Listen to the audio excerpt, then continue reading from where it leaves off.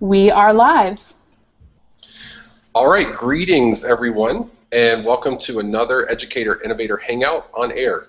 I'm your host for this Hangout. It's my first time here. I'm Trey Smith, a teacher consultant with the Philadelphia Writing Project and the 2015-16 Science Teacher in Residence at the Library of Congress. Today is July 14th, 2016, and I'm excited to be here with colleagues to discuss how, by using historical primary sources, educators can create learning experiences for youth grounded in authentic, open-ended problems. Today's conversation may well include just as many questions as it does answers, which I'm cool with, and I hope you are too. The team we have assembled here today is very much in the initial stages of exploring the use of primary sources with an eye toward problem and project-based learning. I'll let everyone introduce themselves shortly, but a few more things before we get started. For those of you watching this Hangout live, we encourage you to post thoughts, ideas, questions via the Q&A feature embedded in the video player, or you can tweet questions and follow along using the hashtags #ConnectedLearning and hashtag the number 2, NextPres. And this programming is tied to the Letters to the Next President 2.0 project from the National Writing Project. And this Letters to the Next President really encourages youth to engage youth aged 13 to 18 with research writing and making media to voice their opinions on issues that matter to them in this election. So go to letters2president.org for more details. We'll do our best to address your questions here in the Google Hangout. You can also participate. There's a live chat happening in the chat roll feature on the Ed Innovator webinar page for this conversation. This can be accessed at educatorinnovator.org/webinars. We'll also be live tweeting the conversation from @innovates_ed. And why don't we just get started, and we'll start by having everyone introduce themselves. So Beth, can you start? Absolutely. Thanks, Trey. I'm really excited to be here and to ask questions. So my name is Beth Reimer, and I'm the co-director of the Ohio Writing Project at Miami University and part of the National Writing Project's College Ready Writers Program leadership team.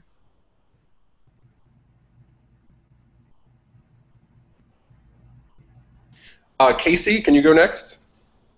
Hi, I'm Casey. I'm sorry my video is not working. I teach 5th and 6th grade social studies at Convent Elementary School in San Francisco.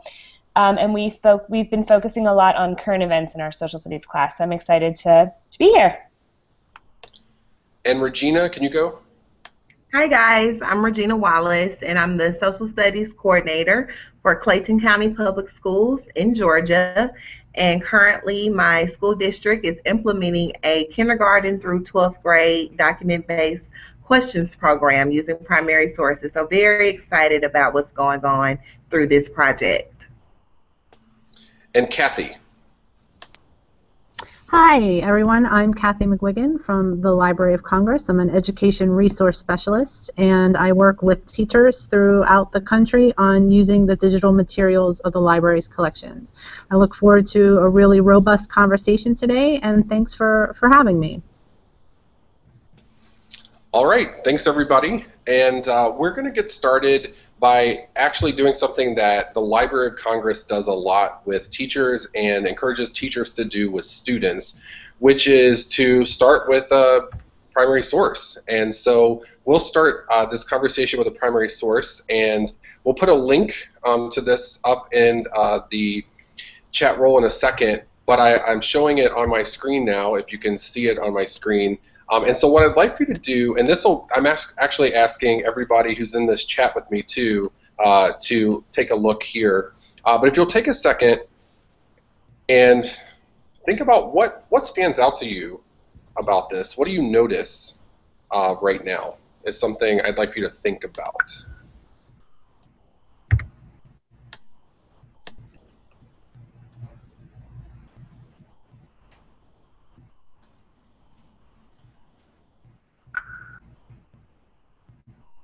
All right. Does anything stand out to anybody? And you can unmute yourselves if you have something. By the way, they haven't seen this. No one on the webinar has seen this yet. So, is there anything that stands out?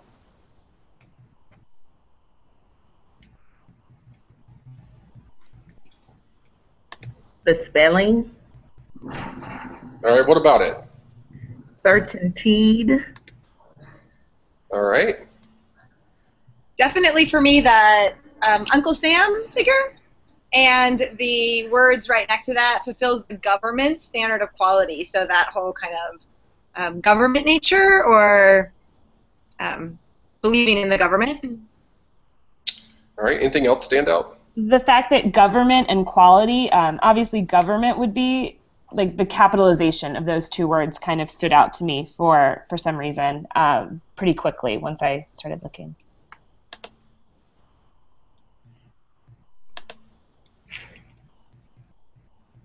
All right, well, let me zoom in. There might be some other things, and it can just be things that you think are really obvious, but you just want to point them out. It's the same ad, but I'm just going to zoom in for you a little bit. Oh, okay. All right, what do you notice? What stands out? The use of a paint can. Like ingredients listed with, you know, some percentages or something next to it. We'll zoom in on that in a minute, all right? So we see some percentages, some kind of comparison maybe. Other things you notice?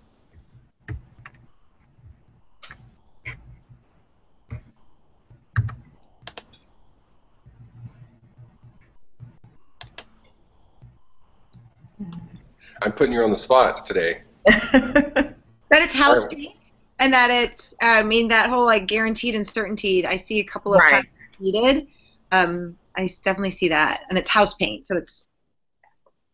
And the 100% at the bottom, like the, I can't really read, I think it says pigment and vehicle maybe, and the 100%, like proving that it's certain, or it's certain to work. Right, because it says oxide of zinc, basic level pigment variables, but everything adds up to 100%. And can you look a little bit closer to it, maybe the descriptions of what these different percentages are? Can you tell? Can you read any of those words there? It looks like they're the chemical, like lead, Lead. carbonate, zinc, Zinc, magnesium, magnesium. something? Silicone. Turpentine, linseed oil. All right, so we've got some ingredients here that you're noticing. I'm wondering, and by the way, with students, we'll show you some tools that we use to help students access and think about some of these items. I'm wondering, another thing I'm interested in are what questions are coming up for you right now. Do you have some questions about this item as you're looking at it? So I have a question, just because and then the bottom thing we didn't notice was that it says government specifications for white and tinted paints. So from the department, some department, and I have questions about what are the government specifications. Okay, some other questions? Add up to 100.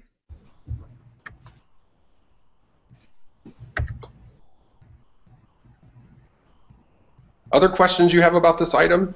I guess just like knowing what we know about lead in paint, that just kind of brought it's just interesting. You know, they have to tell you that there's lead paint in something when you buy a house. So it's interesting that it's listed there proudly almost.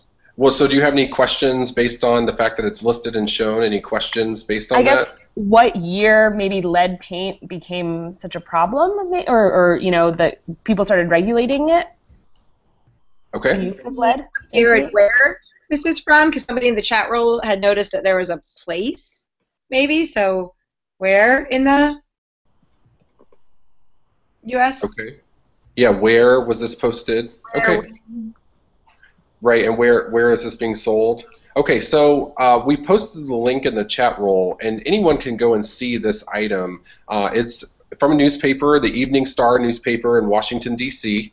It was published March 26, 1918. And so this is a full digitized page, part of our Chronicling America, and I say our, I'm talking about the Library of Congress's site, where historic newspapers are digitized, and there are over 11 million pages that you can do a full text search. So I was looking for items that actually did address lead paint, and I ran across this advertisement. And this advertisement is one that I think raises not just a lot of scientific questions, although as a science teacher, a high school science teacher who teaches chemistry and biology, I'm interested in some of the science ideas in this advertisement. But I'm also interested in some of the historical questions that you had about when was this, where was this, and what does the government have to do with this, which may be outside of some of the, some of the core science ideas I might be thinking about if I was talking about mixtures, let's say, or chemical compounds. So some questions about when was this, and then how does that relate to when did the government actually ban lead in paint? I'll give you a hint. I think Nixon was involved in some of that, if that gives you a sense of this. And some other questions that when I worked with other people with this item, other questions that have come up are, when did we know, either as scientists or as a community, when would we know that lead was harmful in some way, or when might we know? And then there's a question in the chat roll about would average consumers of the paint know the government specifications, right? So that's another question that's coming up.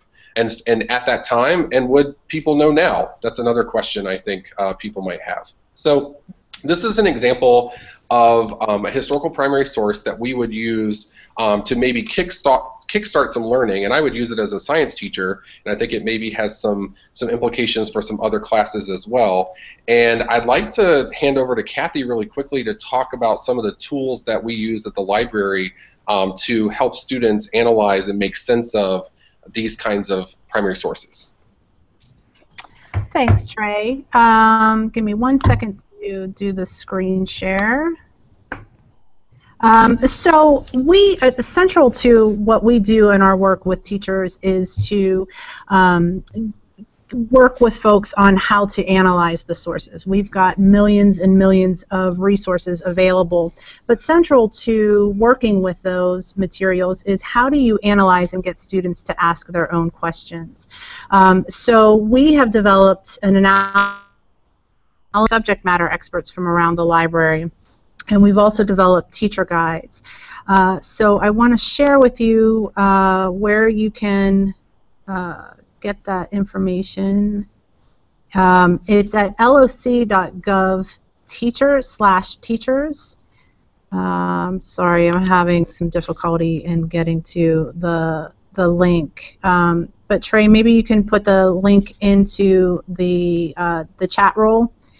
And we worked with, as I mentioned, we worked with subject matter experts from the library's divisions in working with different materials to come up with questions. And when they get a piece of information into their collections, what is the thinking process that goes around trying to discover information about the resource? And so we have 11 different formats, 10 with the one with printed photographs, one with maps, political cartoons, motion pictures, song, music, and we also have a generic one. And so they're available by PDF and an online tool.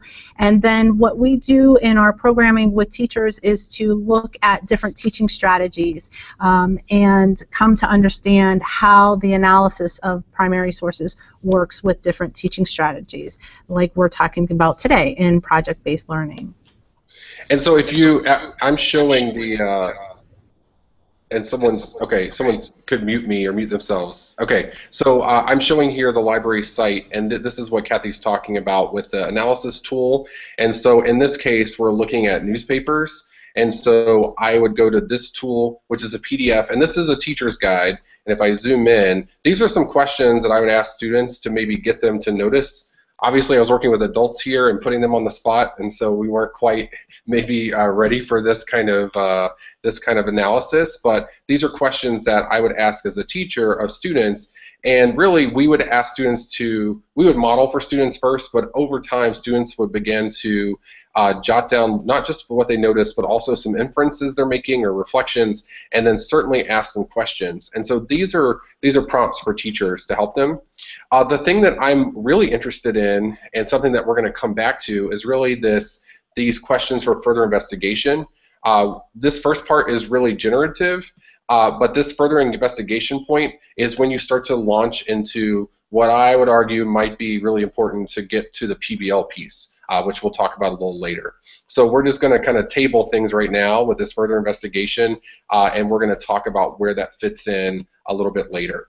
But Beth, I'd like to continue this conversation about thinking about how primary sources support really deep learning with students. So if you could talk a little bit about some work that you're doing.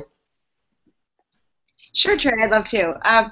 So with in the Ohio Writing Project, we have been working with content area teachers in lots of ways around, content literacy, and our journey into primary sources has been, I think, an interesting one that I'm interested to think about that overlap with project-based learning, because I would say kind of 3 or 4 things happened, and we'd been working with content area teachers on content literacy, but there was a real desire to move from just content literacy work that was, helping students read the textbook or helping students write just about their content learning to actually doing the work of the discipline. Doing history and doing the work that a historian does instead of only reading the material or memorizing it. So that desire to move from content strategies that teachers felt like, hey, those are great, but that's not everything that we do in history, or that's not everything that we do. These teachers were asking for, more motivation, more engagement from students. And so the desire to do history, and also the idea that the critical thinking that historians do when they look across an issue, it's not really just memorizing some facts and dates, that teachers are starting to really ask for how do we get students to dive in and ask these questions that have really intrigued us, because when they want to create students in history that don't just know dates but that are interested by the story and all the stuff.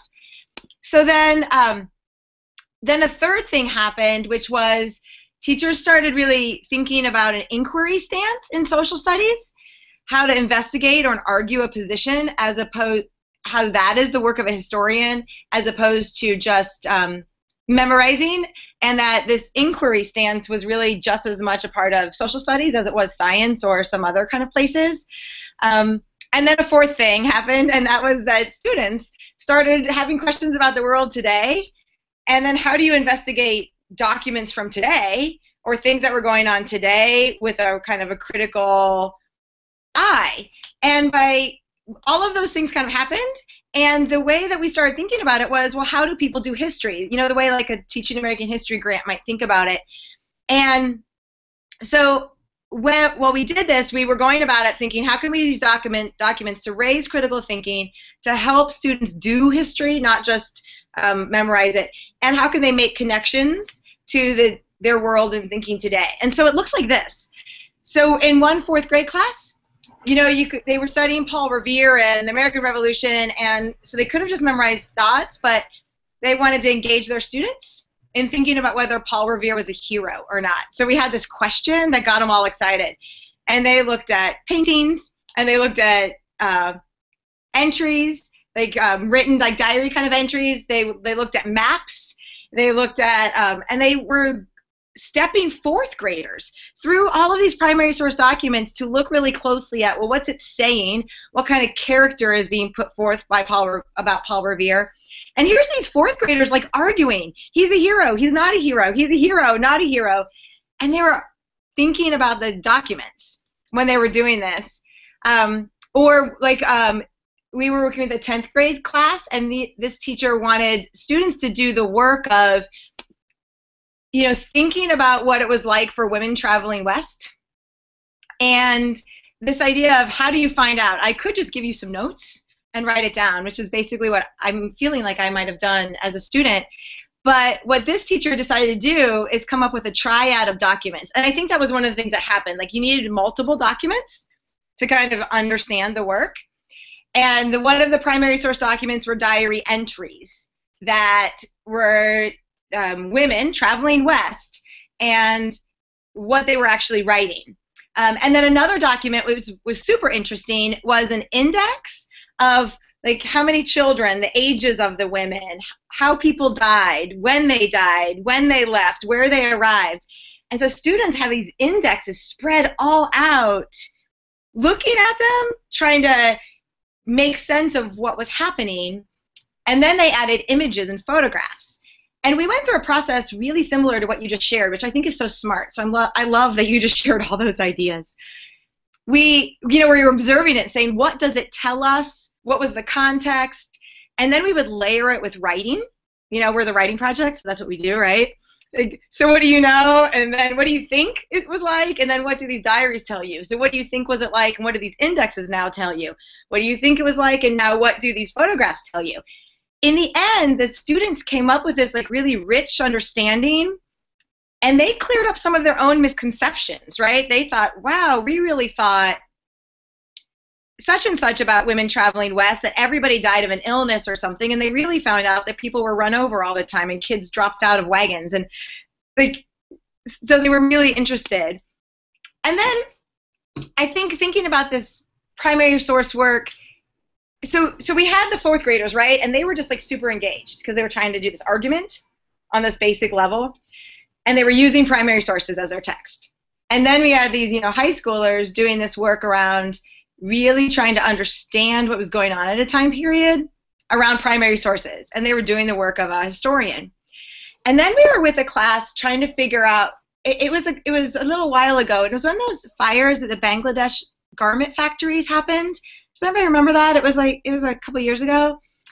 And all these questions came up about like what happened and why, and we took that moment to dig into primary source documents around the Triangle Shirtwaist Factory fire to figure out what was really being said, what happened, what kind of regulations happened. And it helped those students make sense of what they were seeing now and kind of make a case about what should happen, like a public argument. Like, here's what's going on now. But they used their primary source documents to understand the history of it, of working conditions, in order to understand the world around them.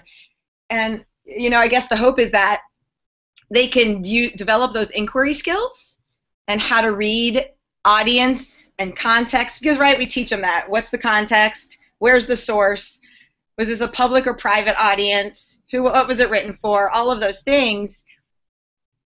Hopefully if we teach them that, they'll be able to use that in today's world to figure out why people are saying what they're saying and make connections. So I think that whole experience, it was really driven out of teachers wanting students to do real history work. And then I think it shows up in lots of different ways, but it almost always revolves on them like analyzing the documents in lots of ways. Cool. Thanks so much, Beth. And I'm going to turn it over to Regina now to do a little bit of talking about what she's doing with teachers and students around primary sources in Georgia.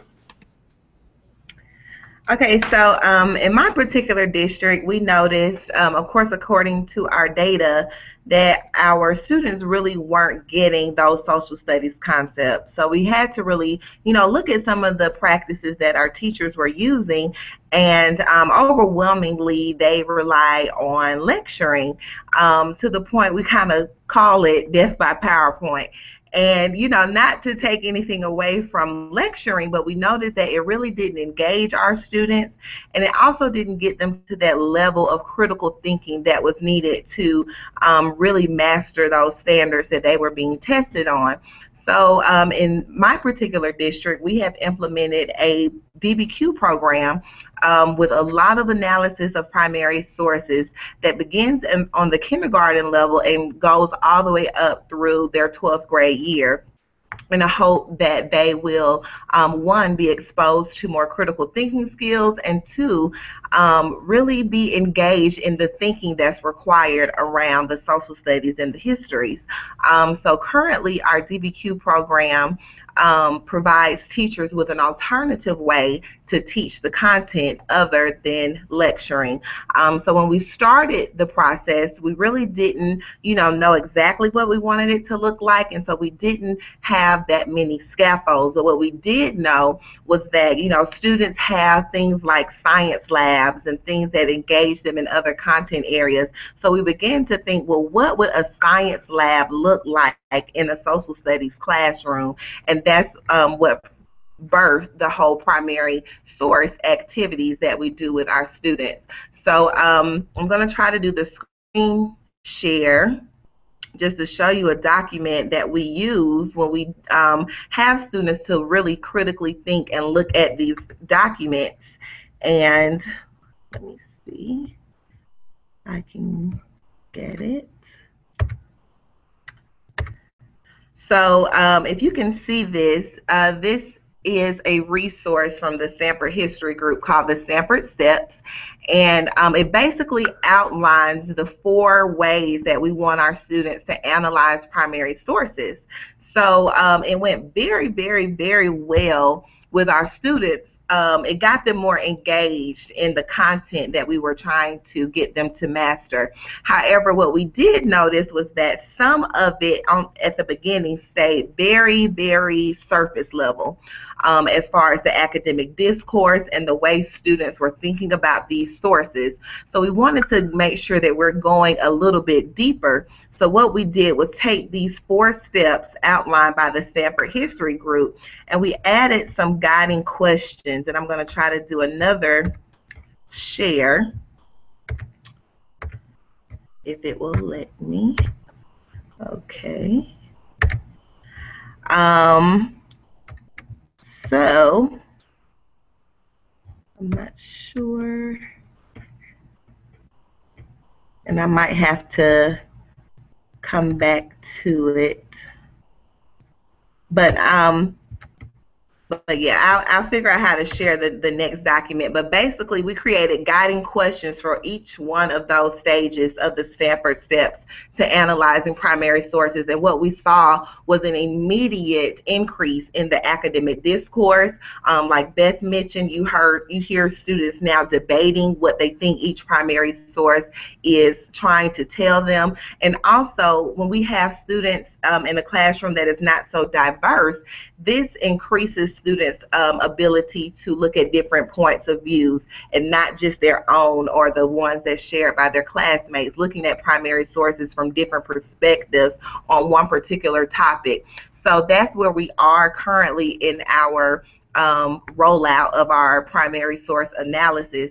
And even on the kindergarten level, they may not be able to verbalize or write out, but they can definitely match the way that they're feeling about a primary source or what they think the primary source is going to do. So we had to make sure that it was developmentally appropriate for the grade level, but still had the same goals of having them critically think and really analyze the sources to be able to get the content that is needed without the teacher just spitting out fact after fact after fact after fact. And what we've seen is that it's really helped with our students' retention because they'll say, yeah, that's when we learn about the primary source concerning Lincoln or things of that nature. They have a schema to then tie what they're learning to. So primary sources in the social studies classroom is our science lab, if you will.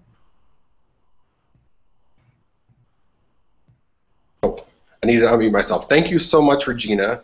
And so both you and Beth have just so much better than I could have ever done this, talked about really why historical primary sources in a history classroom and a social studies classroom are just so important, whether it's for helping students generate and make arguments and engage in argumentation, incredible, but then also this idea about thinking like a historian and thinking critically, and then this piece that stands out to me, Regina, about that our classrooms sometimes are probably set up to be way too teacher-centered than maybe they should be. And so how can we use historical primary sources to really put the focus, spotlight back on the students and have the students generating the ideas, connecting, and really thinking. And so thank you both so much. And that really, this science lab connection will probably bring me back now to some science examples that I have that I'd like to share with you. because I've been thinking, so I've been lucky enough to work with the library this year as a teacher in residence, and my job really was to think about how can historical documents, how are they not just in a history classroom and maybe an ELA classroom, but they're also maybe in a science classroom. And so for me, a lot of it was less about, I mean, there were aspects of thinking like a historian that I think were important to me, but I also just wanted my students to think like good thinkers in a lot of ways, right? And so I was playing with the boundaries of some disciplines a little bit. And so an example of that, I work in a school in West Philadelphia and had a couple of colleagues who were so wonderful to allow me to introduce some historical primary sources related to World War I. And the World War I primary sources were posters and newspapers, all from the Library of Congress. And you can see here there's a poster of a soldier. This is a war relief effort poster and a painting that was done, and just a really gorgeous painting. And so the teacher was able to look at this and talk about structure and function. But she also is an anatomy teacher, so this is an anatomy teacher working with these primary sources, can introduce this concept of World War I and the idea that prosthetic limbs are actually really big and really important during this time. And that was a connection that was made to the history class, because those same juniors who were in anatomy were also taking a history course where they were discussing World War I. So there were questions that came up in the history class about the cost of war, about how we talk about people who maybe are missing limbs, so thinking about ability and disability. And then there were even questions, this was an all-boys school, there were questions about how masculinity was tied to ability, and there were questions about race that also came up in the newspaper articles about how people were described. So this was a really rich set of resources, and in the anatomy class, they really were part of further research that was done about prosthetic limbs, maybe for the military, but for other purposes. And it eventually led to the creation of prosthetic limb models that the students made in their course. So not only was this a PBL, which is initially how this project started out, it was PBL where kids were integrating engineering with the anatomy and the science content, thinking about structures and functions, choosing materials that mimic structures and functions in the human body. But on top of it, we layered this historical scenario and thinking about really how, when were prosthetic limbs really, really important, and when did the innovation begin? And the questions that emerged were, well, so how are the materials different today? Or do we have the same types of needs because of war today? There are all kinds of questions that students could ask based on the primary sources. And this, I presented it kind of linear, but really what I think happens and what you want to happen is that this is really just a very cyclical and process where the primary sources are really in conversation with the building that's happening. So students can get ideas about how do you strap on some of these devices, or how are they connected to the human body. And you can't see, but this poster talks about, the one on the far left talks about how where the prosthetic limb is connected to the body changes over time. That is a very real consideration for someone who's building prostheses. And so that comes up, though, from this poster. And then, again, like I said, the history teacher is engaging students with other questions that are more historical that relate to these documents. And so what I'm doing here, what I was trying to do with students and with the teachers is, on one hand, yes, we're looking at these documents through a historical lens, we're applying some of the thinking tools, but they're also part of this bigger cycle of making and creating and doing some engineering that's integrated with science. And we've just kind of blew up some of the borders among the disciplines, which creates a lot of questions for teachers and for kids, because the kids are saying, wait, why are we talking about this in 2 different classes now, and what's going on? And so just a really incredible way to, I think, to open up student questioning and creativity and really asking questions and developing solutions that are very relevant today. How we talk about ability, how we talk about masculinity, how we design next generation tools for people, those are all, and how do we deal with war, these are all questions that are very, very relevant to students today. And as we start to transition to thinking about letters to the next president, there might be something, something in this here as well for students to think about. So I won't spend too much time on this, but one of the things, and I did a webinar about this earlier in the year that maybe Kathy could put a link up to if we have it. So thinking about PBL, there are a lot of different resources out there for PBL and people describing what PBL is. I basically took a couple of ideas from the Buck Institute for Education, and they have these essential project design elements for PBL that I really like. And then also, Savory wrote a piece back in 2006 kind of defining PBL and giving the history. And so what I've done is I've kind of said, how can I take this pretty complicated cycle and instructional model and break it down into some components that seem to just work really nicely with primary sources. So with project or problem-based learning, usually there's an upfront problem, and that problem is introduced and the unit starts. And then as part of the learning, there's this ongoing inquiry and research process that's happening. Students, there might be some mini lectures, but there also is a lot of students generating new ideas and brainstorming. And then eventually you're moving towards some kind of solution or some kind of product in response to that initial problem that was posed as part of this unit. So this model then I would apply to thinking about primary sources. For instance, I might say, I could use this 1919 historic photograph of what, as you analyze it closer, is actually an electric car. And so this might be a starting point for a unit thinking about engineering, thinking about energy transformations in physics, that's very much tied to questions of today in, so what should our energy policies be like for electric cars versus gasoline? Or how do I engineer an electric car today? And what are the constraints and what are the challenges? So this photograph might be part of kicking off some kind of problem or project-based learning unit. Then I could also layer in some additional, I think my slides are out of order, yes. I can layer in some additional primary sources like historical newspapers that further lend some ideas and some background information about electric cars. In this case, we're talking late 1800s to early 1900s. All kinds of questions students have about why did we not have more electric cars now? Why is it that there was this big gap in human history or American history where we don't have electric cars?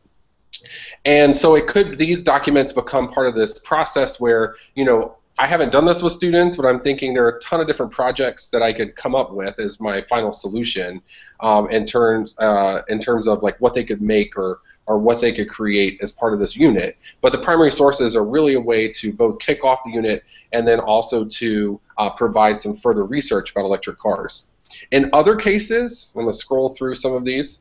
In other cases, I'd argue that something like a political cartoon actually gives you an idea for a final product. So not only could it kick off learning, but then as part of their project or problem-based learning, if they're making an argument about something, then maybe a political cartoon is something that they come up with. So in this case, the political cartoons I pulled, one is about water quality, and this is from the 1800s in London, and certainly water quality is very much in the news and is very big for communities. And then on the right, this is 1905, I believe, concussions in football. Again, you just got to look at Will Smith's new movie to realize that concussions in football are very much still a conversation that's happening. And in some cases, maybe a political cartoon is good enough for an outcome for one of these projects for students to make a statement as part of PBL and as part of a wider public campaign. So I'm sharing these just to kind of open up the discussion and start making some connections between the historical documents that we've been talking about and then thinking about how do they support problem and project-based learning. And so I'm going to turn this over now to Casey to talk a little bit about some work that she's done with students out in California. Thanks, Trey. I start every class with 15 minutes of current events. And every day we do a different news story or a couple of very short news stories. And in April, on Equal Pay Day, I had my students do an equal pay news story. And I work at an all-girls school, so it got the girls really fired up about women not being paid the same amount of money as men. And I challenged the girls to write a letter to the president, vice president, or senators, or Leader Pelosi, And they did. And one of my students, and I said, I'll help you, I'll edit it, I'll find all the addresses, I'll stamp the letters, whatever you need to do. So one of my students wrote a really powerful letter, and we sent it to Leader Pelosi, Senator Feinstein, and President Obama and Vice President Biden. And she got a really, really powerful letter back from Nancy Pelosi, and it was addressed everything that she wrote in the letter, and we shared it with our class, and it was just this amazing moment. I really believe in teaching the kids what's going on in the world, and I have a really supportive head of school, and her comment to me is always, well, what's next? What are we going to do? They're informed, which is great, but how are we going to help them make social change? How are we going to bring about social justice with these really well-informed middle school girls? So it really felt to me like this moment of, wow, like this actually helped take this to a next level. And when she's in 8th grade, she'll hopefully be able to meet Nancy Pelosi when she goes to Washington, D.C., and that could be such an amazing connection for her, and I'm really excited about that. And then when I was at the Library of Congress at the Summer Institute, I created a lesson using primary sources in my class, and the topic is women gaining the right to vote. And we're going to spend a day a week until the election doing different election-related activities. So I created what could be probably like a 5-week, really long extended lesson that I'm so pumped for my girls to experience. And the second to final product will be a letter to Woodrow Wilson as a perspective from the women's suffrage movement. So they'll take on a perspective and write a letter to Woodrow Wilson. And then in the end, I'm going to have them do a letter to the presidents on a topic that they feel really passionate about. And that will be the kind of final product of what we do with this lesson. So I'm going to, incorporate the past, but also try to swing it around to what's going on in our world today. Why do we care about this? How is this going to affect your life and your children's lives and, in the future here today? And we'll have a lot of current events under our belt at that point, so they will have some really strong issues that I hope that they can write about. So I'm really excited to use the letters to the president that I learned about at the Library of Congress. I think it's going to be a really powerful tool for my students. Sorry, keep going. No, just if there's anything else, anything else you want me to add. Well, so I think just hearing the connection that you're making between a historical event and the primary sources about women's suffrage, and then thinking about the people that took action during that time, and then capitalizing on that to think about, okay, so what issues can we continue to advocate for today, just makes a ton of sense and fits, I think, really nicely with this theme of how do we use historical documents to support some kind of bigger community engagement, social justice action that's very much in line with problem and project-based learning. Right, and, I think that's a hard thing to do. The what's next has been really hard for me. I believe they're informed, but the what's next question has always been it stumped me. So I love, coming up with new ideas about how to take this further. Great. And actually, I want to pull Regina in then to talk about also, so both Casey and Regina were at our Summer Institute for Teachers at the library this summer, and so pull in and talk about, so I think, Regina, you had been doing some work around Hiroshima. Do you want to talk about that really quickly? And you're muted. Right. So as you said, typically our 11th grade U.S. history teachers teach students about the World War II and ultimately about the dropping of the atomic bombs in Japan. But it's very factual. We invaded the Pacific. It wasn't working, so we dropped the bombs in Japan, and a lot of civilians died. So it's very factual, and what I see is students not really understanding different perspectives and points of view. So during the Library of Congress Institute, I basically created a different way of approaching the atomic bomb, where students will look at primary sources from different perspectives so that they don't over-villainize Truman, but basically have to see both sides of the story, then decide if he was a hero or a villain. And just to give you an idea, I found on the Library of Congress site a letter from Albert Einstein urging Truman to go ahead and begin looking at ways to defeat Japan and looking at ways to use uranium to create weaponry, and really urging him to create this atomic bomb. But I also found a letter urging Truman not to do it, signed by a lot of well-respected Americans, saying this will be taking us down the wrong path. Once we go down this path, we can't turn back. And so I really want them to see both sides of the coin. And then to go into PBL, I was thinking about this whole idea of relevance, because, you know, in social studies, students always ask, why do we have to learn about this? It happened so long ago. But it's really relevant to what's going on now in the nuclear arms race and testing and different countries that have nuclear weapons.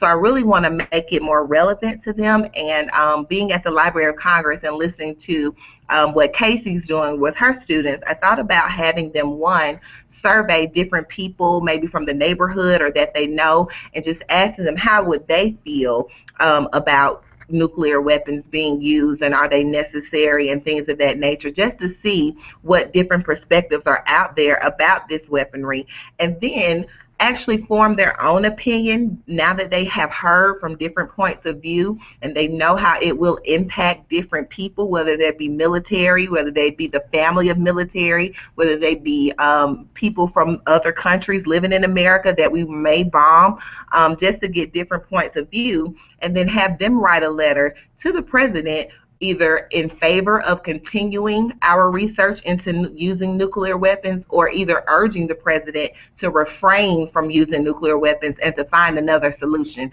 So basically trying to make it relevant for students, but trying to do it in a way so that they're not biased. And primary sources help to take that bias out of the content by showing them different perspectives of what happened in history. Great, thank you. So I think we've, over the course of this conversation, we've tried to establish this connection between really looking at these historical documents and then thinking about how does that then position us to make decisions and make choices and take action, take informed action, if we're talking about the C3 framework, take informed action today as citizens. And so I'd like to bring everyone in on the conversation at this point to think about, so we've talked about primary sources, we've then tried to move into PBL examples as well, and I'm wondering aloud as I'm talking to colleagues or if I'm talking to principals, trying to get them on board with this, these ideas, you know, what is it that both using primary sources and PBL, what is it that they have in common that we think is just really powerful, right? I think they're sort of trying to do some similar things. So what are you, as you're listening to this, what are you thinking about that these two kind of approaches to teaching, which are not different and not divergent, but what do they have really that are in common? Well, I think primary sources encourage questions, and questions are the foundation of project and problem-based learning, basically. And having the kids come up with those questions on their own, based on their own assessment of the document, is going to be the most powerful and lend to or encourage the highest amount of engagement in my experience. And you know, them coming up with the questions themselves from the documents is so much more powerful than me posing a question at the front of the classroom and having them come to some kind of a solution. I think there's an overlap. I love that idea, and I think there's an overlap too in this stance of not one right answer kind of thing. You know, that so with primary sources, when you see many of them, you start to understand, like, oh, I see. Somebody might have thought the Nanking Massacre was not, like, people have different thoughts of it, or the Boston Massacre, or whatever. And so I think the same thing is with project or problem-based learning, is this idea that there's not a right answer you're looking for. there is that whole like inquiry stance of multiple perspectives and ways in and ways out. Hmm. And also the respect of other people's opinions. I think when we use primary sources, it brings in so many different perspectives, and because they're asking questions and trying to gain a better understanding, they become a little bit more open to others' opinions and not so, this is what I believe, this is right, and I don't care what you have to say kind of attitude. But they become a little bit more open to different points of views and different perspectives on different topics, because they get to see the history behind what was going on, and it's not just fact after fact after fact, but they become, like Beth said, more engaged into the content that they're learning about. And it's amazing how accessible it is to most students. Mm-hmm. A dyslexic student that's going to have a hard time reading a newspaper article can look at a document or a photograph and feel a lot of success, which is going to feel really good for that student. And that accessibility piece, I think, is something that I want to continue to talk about, because I think that these multiple entry points and multiple pathways through the learning, but also just entry points into some learning, into some questions, I think that's what what primary sources do, and I think that's what PBL does. And we're just, too many times I felt like in my classroom we were just all trying to go on the same path, and none of us were together. And do we have to be together? And did we have to? And so there are some goals that I have as a teacher, but these primary sources and then the PBL project outcomes, they just provide a lot more flexibility and a lot more ways for kids to kind of latch on to what we're trying to do, and also honestly are pushing me to question what am I teaching in the first place, and why, and why does it matter, right? So I mean, kids ask that question, and it's easy for me to maybe make a cursory connection, but if they're making the connections through these historical documents and then through these projects that are really relevant and require them to make something, that I think it does so much more than me trying to offer some really poor excuse for why this stuff that we're learning about matters. Definitely. What you just said, Trey, made me think of what Casey did and the letters that Regina did, because that question of why something matters, right?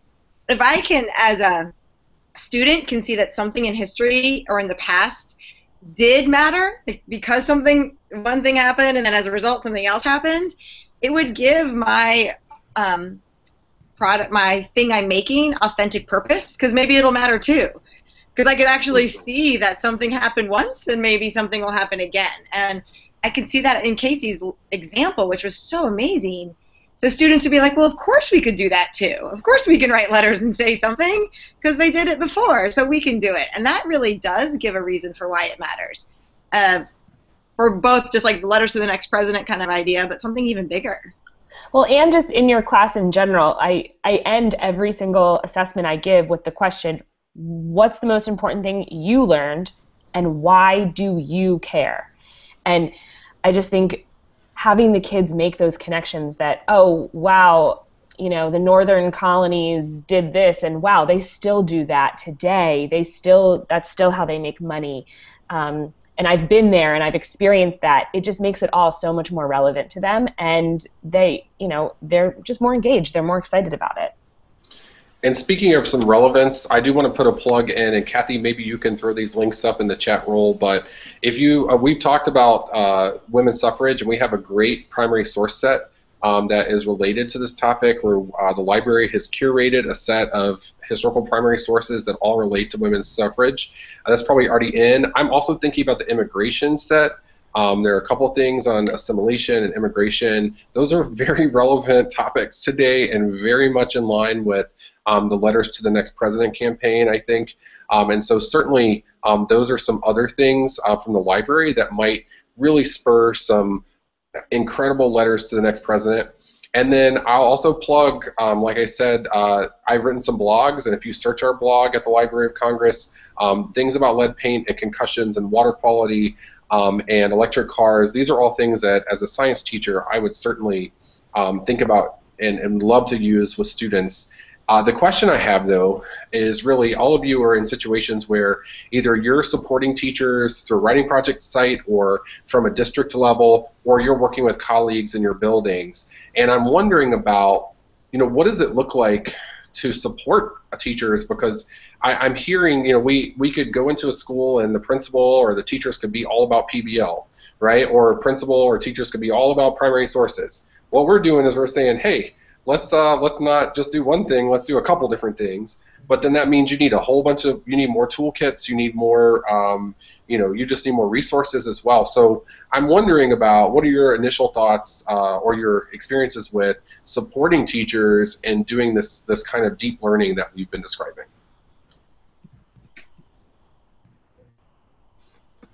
And there's no one answer, I'm sure. So.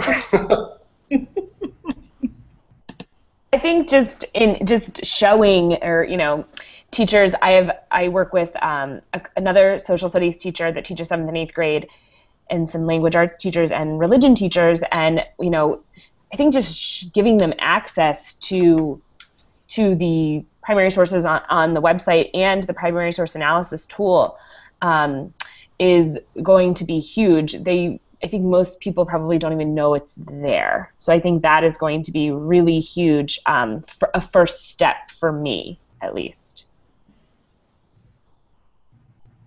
And for me, the biggest thing for supporting my teachers is to really get that buy-in and show them. What I've started doing is recording their classes prior to them implementing primary sources and project-based learning, and then we'll plan together, look at the primary sources, actually, like Casey said, have the teachers go through, analyze them, do what they want the students to do, think about what could be next as far as project-based learning, and then I record their classes after they implement these strategies and just have them to self-reflect on what you notice as being different. Things that they say is, especially the academic discourse from students, the engagement from students, and the critical thinking that students have to go through. Typically our students believe anything that's on the internet, but having them go through these processes and having them to formulate questions and critically think, they begin to change the way that they research and say, okay, well, who made this? What might their bias be? How is this affecting us today? Does it have implications in what's going in today? And once teachers see that, they get that buy-in. We get that buy-in because the class is so much more engaging for students, and they want to do more. They want to take it out into the community and try to see what the community thinks about it. And because our community is not as diverse as some other communities, we're able to bring out issues that are affecting different types of people in America, even though it's not affecting us in our community here.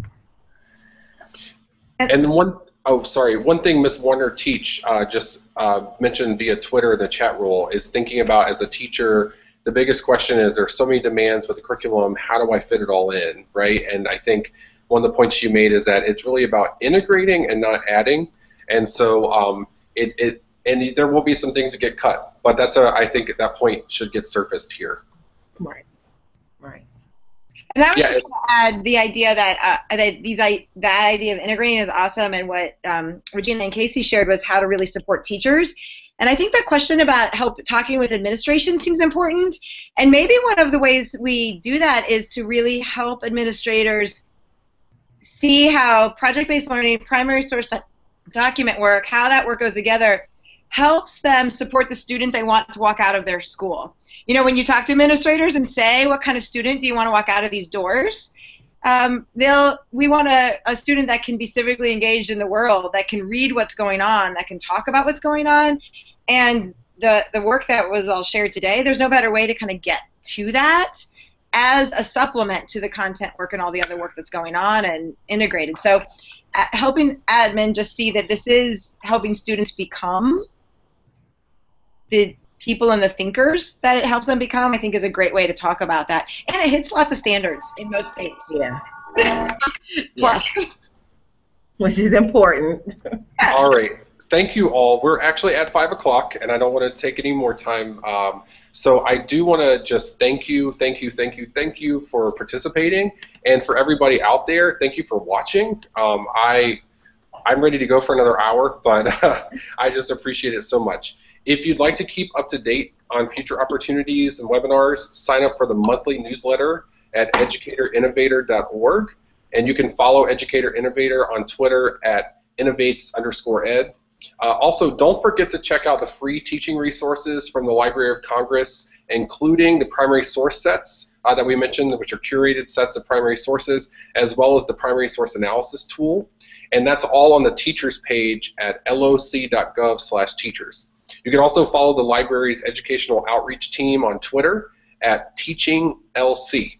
And then look at the teachers page soon for more information about the free online conference that's happening for educators from the Library of Congress, October 25th and 26th. And we'll post links to those in the chat roll.